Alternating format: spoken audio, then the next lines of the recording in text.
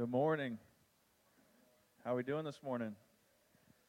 All right. Raise your hand if you've ever heard about the story of David and Goliath. All right. That's what I thought. Well, let's talk about it. David and Goliath. What an iconic story, right? Everybody's heard of it. Whether you're a Christian or not, it's just become kind of ingrained as this underdog story in our culture. But and it really is an amazing story. We're going to read through it. Every character is so packed. Every line is filled with tension and drama, and it's just become this incredible, iconic story. And the characters are larger than life, literally, right? I mean, we have Goliath, this giant man. But what I want to focus in on, the question I want to ask is, why is this story here? Why did God decide to include this story in His inspired holy word? And what does it mean for us? Is it just a story? Is it anything more than a motivational message for Friday night locker rooms? Or is there something bigger going on? Like, who's the main character? What is the story all about? And as you see, if the title slides up there, that's not a typo. That's pointing us to who this story is really about. And that's what we're going to look at this morning for David and Goliath. So if you would, turn or scroll, whatever you're using, to 1 Samuel chapter 17. That's where we're going to be, 1 Samuel 17, as we look at this incredible story. And this story just moves in three phases. We're going to look at the champion, we're going to look at the challenger, and then we're going to look at the charge. So 1 Samuel 17, I'll start reading in verse 4. And here we're introduced. I mean, this story is like a movie. It's just incredible. Every scene is packed with action. And this scene that we're going to read first, it's like the camera zooming in on Goliath, on the champion. And in any hero movie that you've watched, whether it's the Avengers or something, there's a scene, or even Rocky Balboa, there's a scene that shows the villain. And it shows how strong the villain is. It shows the operation he has running. And it makes the viewer start to ask themselves, how in the world is the hero gonna win this battle? That's the scene. The camera's zooming up on Goliath. Let's start in verse 4. And there came out from the camp of the Philistines, who was the army attacking God's people, the people of Israel. There came out from the camp of the Philistines a champion named Goliath of Gath, and his height was 6 cubits and a span. He had a helmet of bronze on his head, and he was armed with a coat of mail, and the weight of the coat was 5,000 shekels of bronze. We'll talk about that. Those numbers probably mean nothing to you, but we'll talk about it. And he had bronze armor on his legs, and he had a javelin of bronze slung between his shoulders.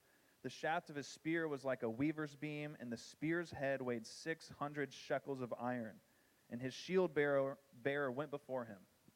So he stood, and he shouted to the ranks of Israel, "Why have you come out to draw up for battle?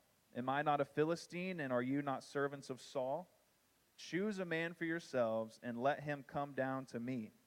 If he's able to fight with me and kill me, then we will be your servants. But if I prevail against him and I kill him, then you shall be our servants and serve us." And the Philistines said, "I defy the ranks of Israel this day. Give me a man that we may fight together." In verse 11, when Saul, who was the king, when Saul and all Israel heard these words of the Philistine, they were dismayed and greatly afraid. So here's what's happening. There's two hills, there's two mountains. We have the army of Israel up here on one side, we have the army of the Philistines over here, and there's a valley in between. And so every day the armies would charge forth, they would go to the battle line, and that's when Goliath, the champion, would step forward, and he said, "Let's make this simple. We don't all have to fight today. Let's just do a one-on-one match.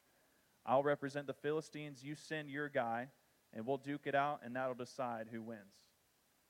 And so as the author is describing Goliath, he has this helmet, he has all his armor.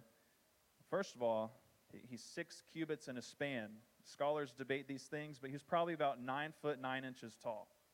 It's pretty tall, right? I've never met a 9'9" person. 9 feet, 9 inches tall, somewhere around there. Just a giant of a man. Just the coat of mail alone weighed 120 pounds, let alone all the other bronze stuff he's got going on. 120 pounds, that's just his coat he's walking around with. And then the spear that it talks about, the tip of the spear weighed as much as a bowling ball, like 15, 16 pounds. Can you imagine how heavy that entire thing would be? And he could just chuck that thing. I mean, this is a giant of a man. He's like Thanos, right? He's like, we need all the Avengers on this one to take this guy out. And what's really interesting here, the word champion that the Bible describes Goliath, that word means the in-between man. The in-between man. So, like I said earlier, there are two armies on either side, and he steps in the valley in between, and he represents his side. But the Bible is dropping major hints here, right? The Bible is pointing us to something. He is the in-between man. He wants to represent and fight on behalf of his people.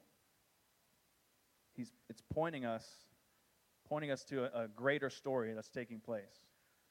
And one other thing I want to note, the chain of mail, we'll talk a little bit more about this later. The chain of mail, if you read the New American Standard, what that Hebrew word literally means is scale armor. It's like armor of scales, right? And then, I don't want to get too nerdy on you. The word for bronze, okay, sounds similar to the word for snake in Hebrew. So maybe there's something going on here. He's got a scale armor, bronze everywhere. At the end of the story, we'll see there's focus on Goliath's head. So this story is setting up, some of you know where I'm going with this. We'll get there. All right. So Goliath is the champion. He's the in-between man, representing his army, and he's challenging the Israelite army. And this happens for 40 days. 40 days in a row. Goliath keeps calling them out. Can you imagine just how demoralizing that is for the army of Israel? They know their own king wouldn't go out to challenge this guy. So they're defeated mentally already. 40 days in a row. Nobody's stepping up. But that brings us to the challenger. So the champion is Goliath. The champion is Goliath. Who is going to be the challenger who steps up to the plate? And let's look at who it should have been. We know who it ends up being. The story is called David and Goliath, right? The challenger should have been King Saul. He was the king of the army. And if you look back at Saul's story when he became king, there's one detail the author talks about. He's taller than everybody else. He's a head and shoulders taller than all the Israelites. So if there's somebody for the job, it's probably Saul. He may not be 9'9", but he's at least, 6'5" or something. Pretty tall guy. We might as well send him out. But as verse 11 said, he was dismayed and he was greatly afraid. So here's what happens. This shepherd delivery boy shows up to the battle. He's delivering some cheese and some food for his brothers. And he hears this champion, Goliath, trash-talking his God. Goliath is trash-talking Yahweh and his army. And this shepherd boy, he's not going to have any of it. Let's pick up chapter 17. Let's flip over to verse 31. 1 Samuel 17:31. We'll read through verse 37. David's walking around. He hears Goliath, and he's like, why isn't anybody doing something about this? He's like, I'm not scared. And so in verse 31, when the words that David spoke were heard, they repeated them before Saul. And so Saul sent for him. And David said to Saul, let no man's heart fail because of Goliath. Your servant will go and will fight with this Philistine. And Saul said to David, this is unreal. David has a heart that is brave and that wants to fight. And what does his king do? Does his king encourage him and support him? Look at this. In verse 33, and Saul said to David, you're not able to go against this Philistine to fight with him, for you're but a youth, and he has been a man of war from his youth. Gives him absolute discouragement to start out. But David said to Saul, your servant used to keep sheep for his father. And when there came a lion or a bear, and it took a lamb from the flock, I went after that thing, and I struck it, and I delivered the lamb out of its mouth. And if he arose against me, I caught it by its beard, and I struck him and killed him. Your servant has struck down both lions and bears, and this uncircumcised Philistine shall be like one of them, for he has defied the armies of the living God. And David said, Yahweh, who delivered me from the paw of the lion and from the paw of the bear, he will deliver me from the hand of this Philistine. And Saul said to David, Go, may Yahweh be with you. David, he's got the heart. His heart's not afraid. He knows Yahweh, his God, is with him, and he wants to be the challenger. Back in chapter 16, this is really cool. So Saul is the first king of Israel. He's anointed king. He fails. He goes against God. He sins. He disobeys. And so God has this, secret anointing of King David in chapter 16. And when the prophet Samuel is going to find who the next king is going to be, in chapter 16, verse 7, the Lord says to Samuel, Do not look on his appearance or on the height of his stature. And right now he's talking about David's older brother. Because I have rejected him. For the Lord sees not as man sees. Man looks on the outward appearance, but the Lord looks on the heart. So when Samuel's finding the next king, God says, don't look at the height of his stature. What's like the main feature of Goliath? What's the first thing you notice? The height of his stature. And the Lord says, don't look at that, look at the heart. And now in chapter 17, David is saying, let no man's heart be afraid and melt because of this guy. David has the heart that is secure in the Lord, and he says, I see how tall he is. I see how big he is. But God's not as concerned about that. God is concerned with the heart, and I know that God is with me. So David steps up to the plate. He is the challenger, and he is motivated by the name and the glory of God. It's not to get his own glory. It's not to prop up his name. It's because David is defying God and the armies of God. I mean, this scene is insane. It's like if our military leaders at the Pentagon were, I don't know how this stuff works, but let's say there's military leaders at the Pentagon, and there's some like foreign hacker getting into our system. And all these smart computer leaders can't figure out, he's like getting through the firewall after firewall after firewall, and we're like, we can't stop him. In a couple minutes, he's going to be all the way through, and he's going to wreck everything. And they're so stressed that they order some pizza, and the pizza delivery boy shows up, and he's like, he overhears them talking about it, and he says, you know what, guys? I love computers.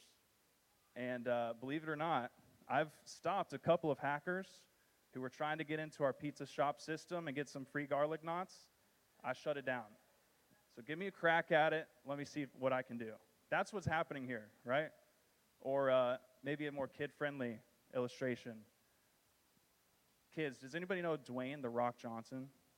Yes, okay, just giant dude, mountain of a man.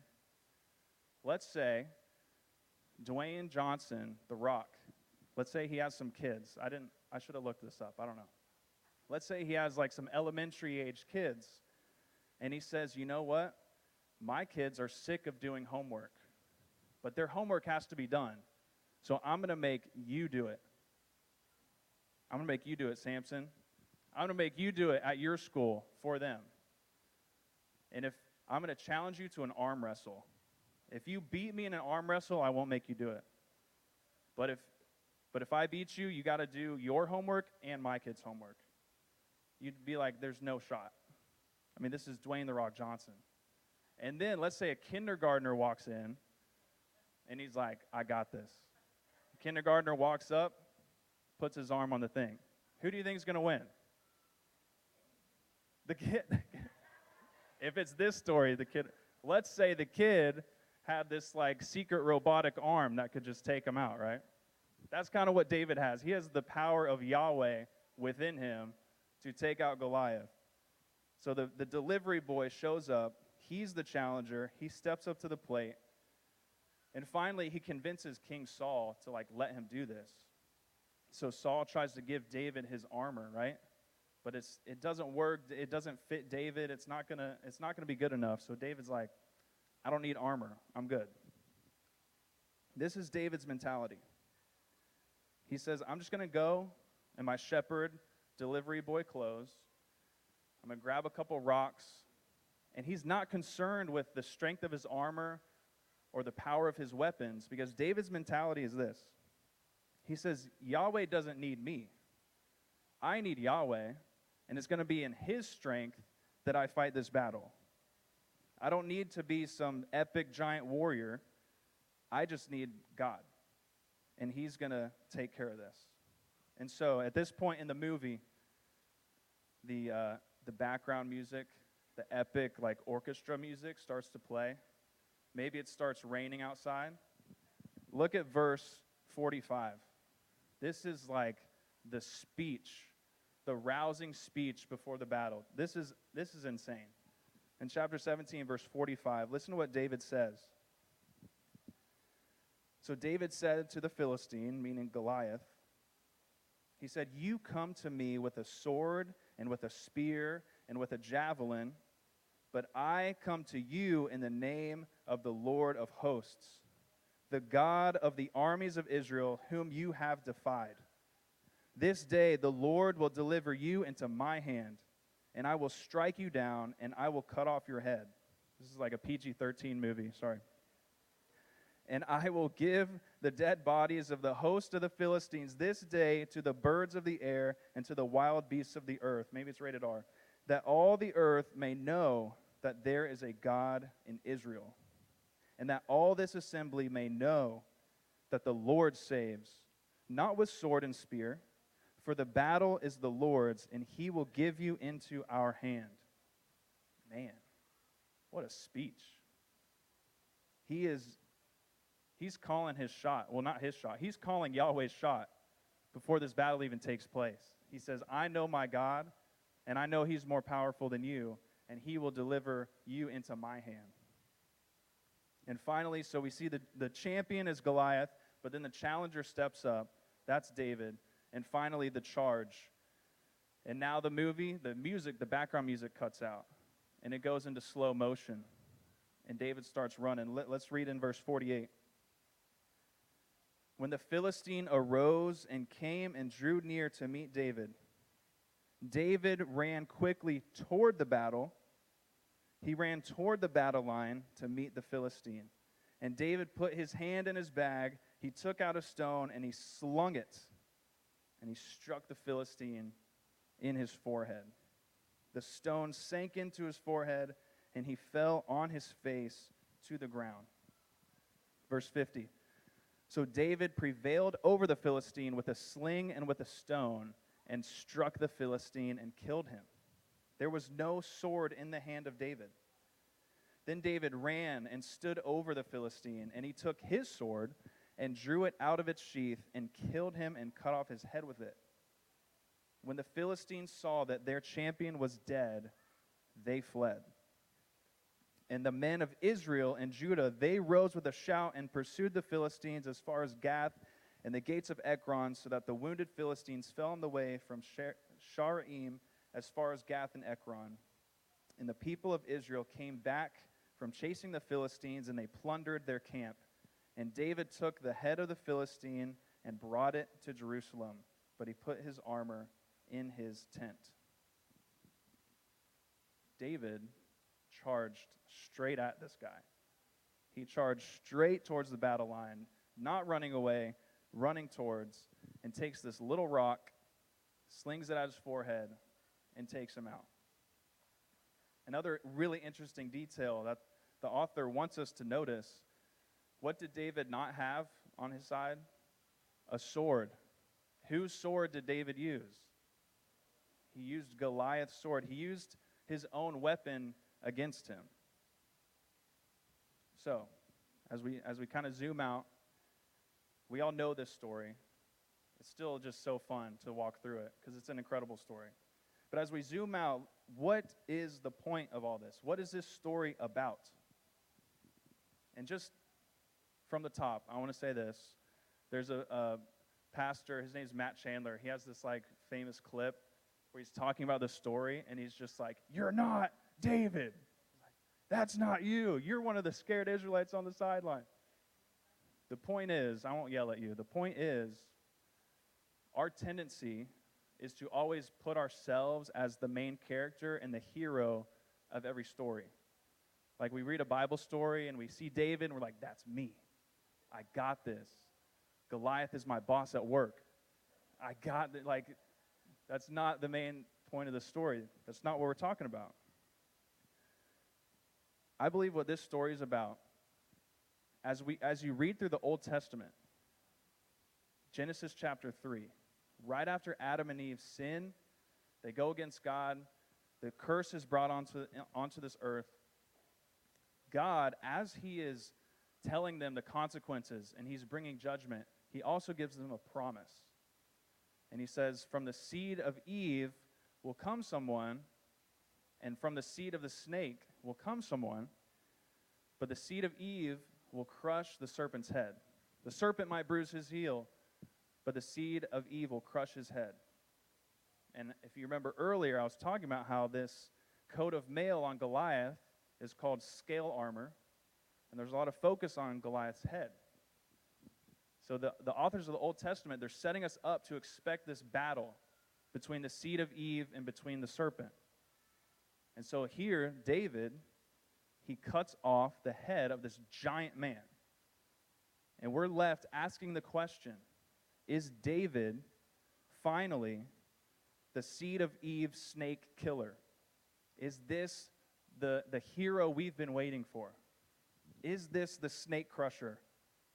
Because he cuts off the Goliath's head, he brings it to Jerusalem, he wins the battle.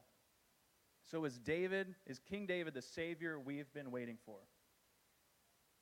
No, because if you keep reading, he messes up in his own ways, right? He makes sinful choices. He's not the final hero. But this story points us forward to one who finally came, and he did what not even David could do.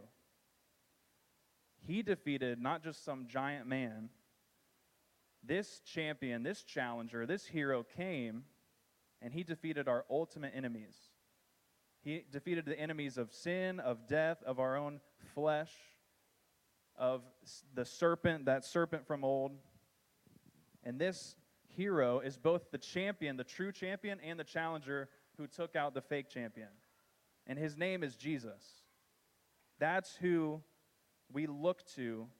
A story like David and Goliath, it points us to what Jesus accomplished for us on the cross. That's the main idea behind this story. Jesus is the ultimate champion. He's that in-between man. What that word means. He stands in between the armies, and he represents us. He wins the battle. He is the challenger and the champion, and now he gives us reason to be able to charge. We stand in his victory. So, the next time you face a challenge in life, whether it's a temptation, a struggle, maybe it's false accusations against you, maybe it's just stress, whatever it is, when you're facing a big challenge, maybe instead of viewing yourself as David and that thing as Goliath, instead, we can rest assured that the battle has already been won because of Jesus. So that thing in your life, it's not Goliath. Do you want to know why?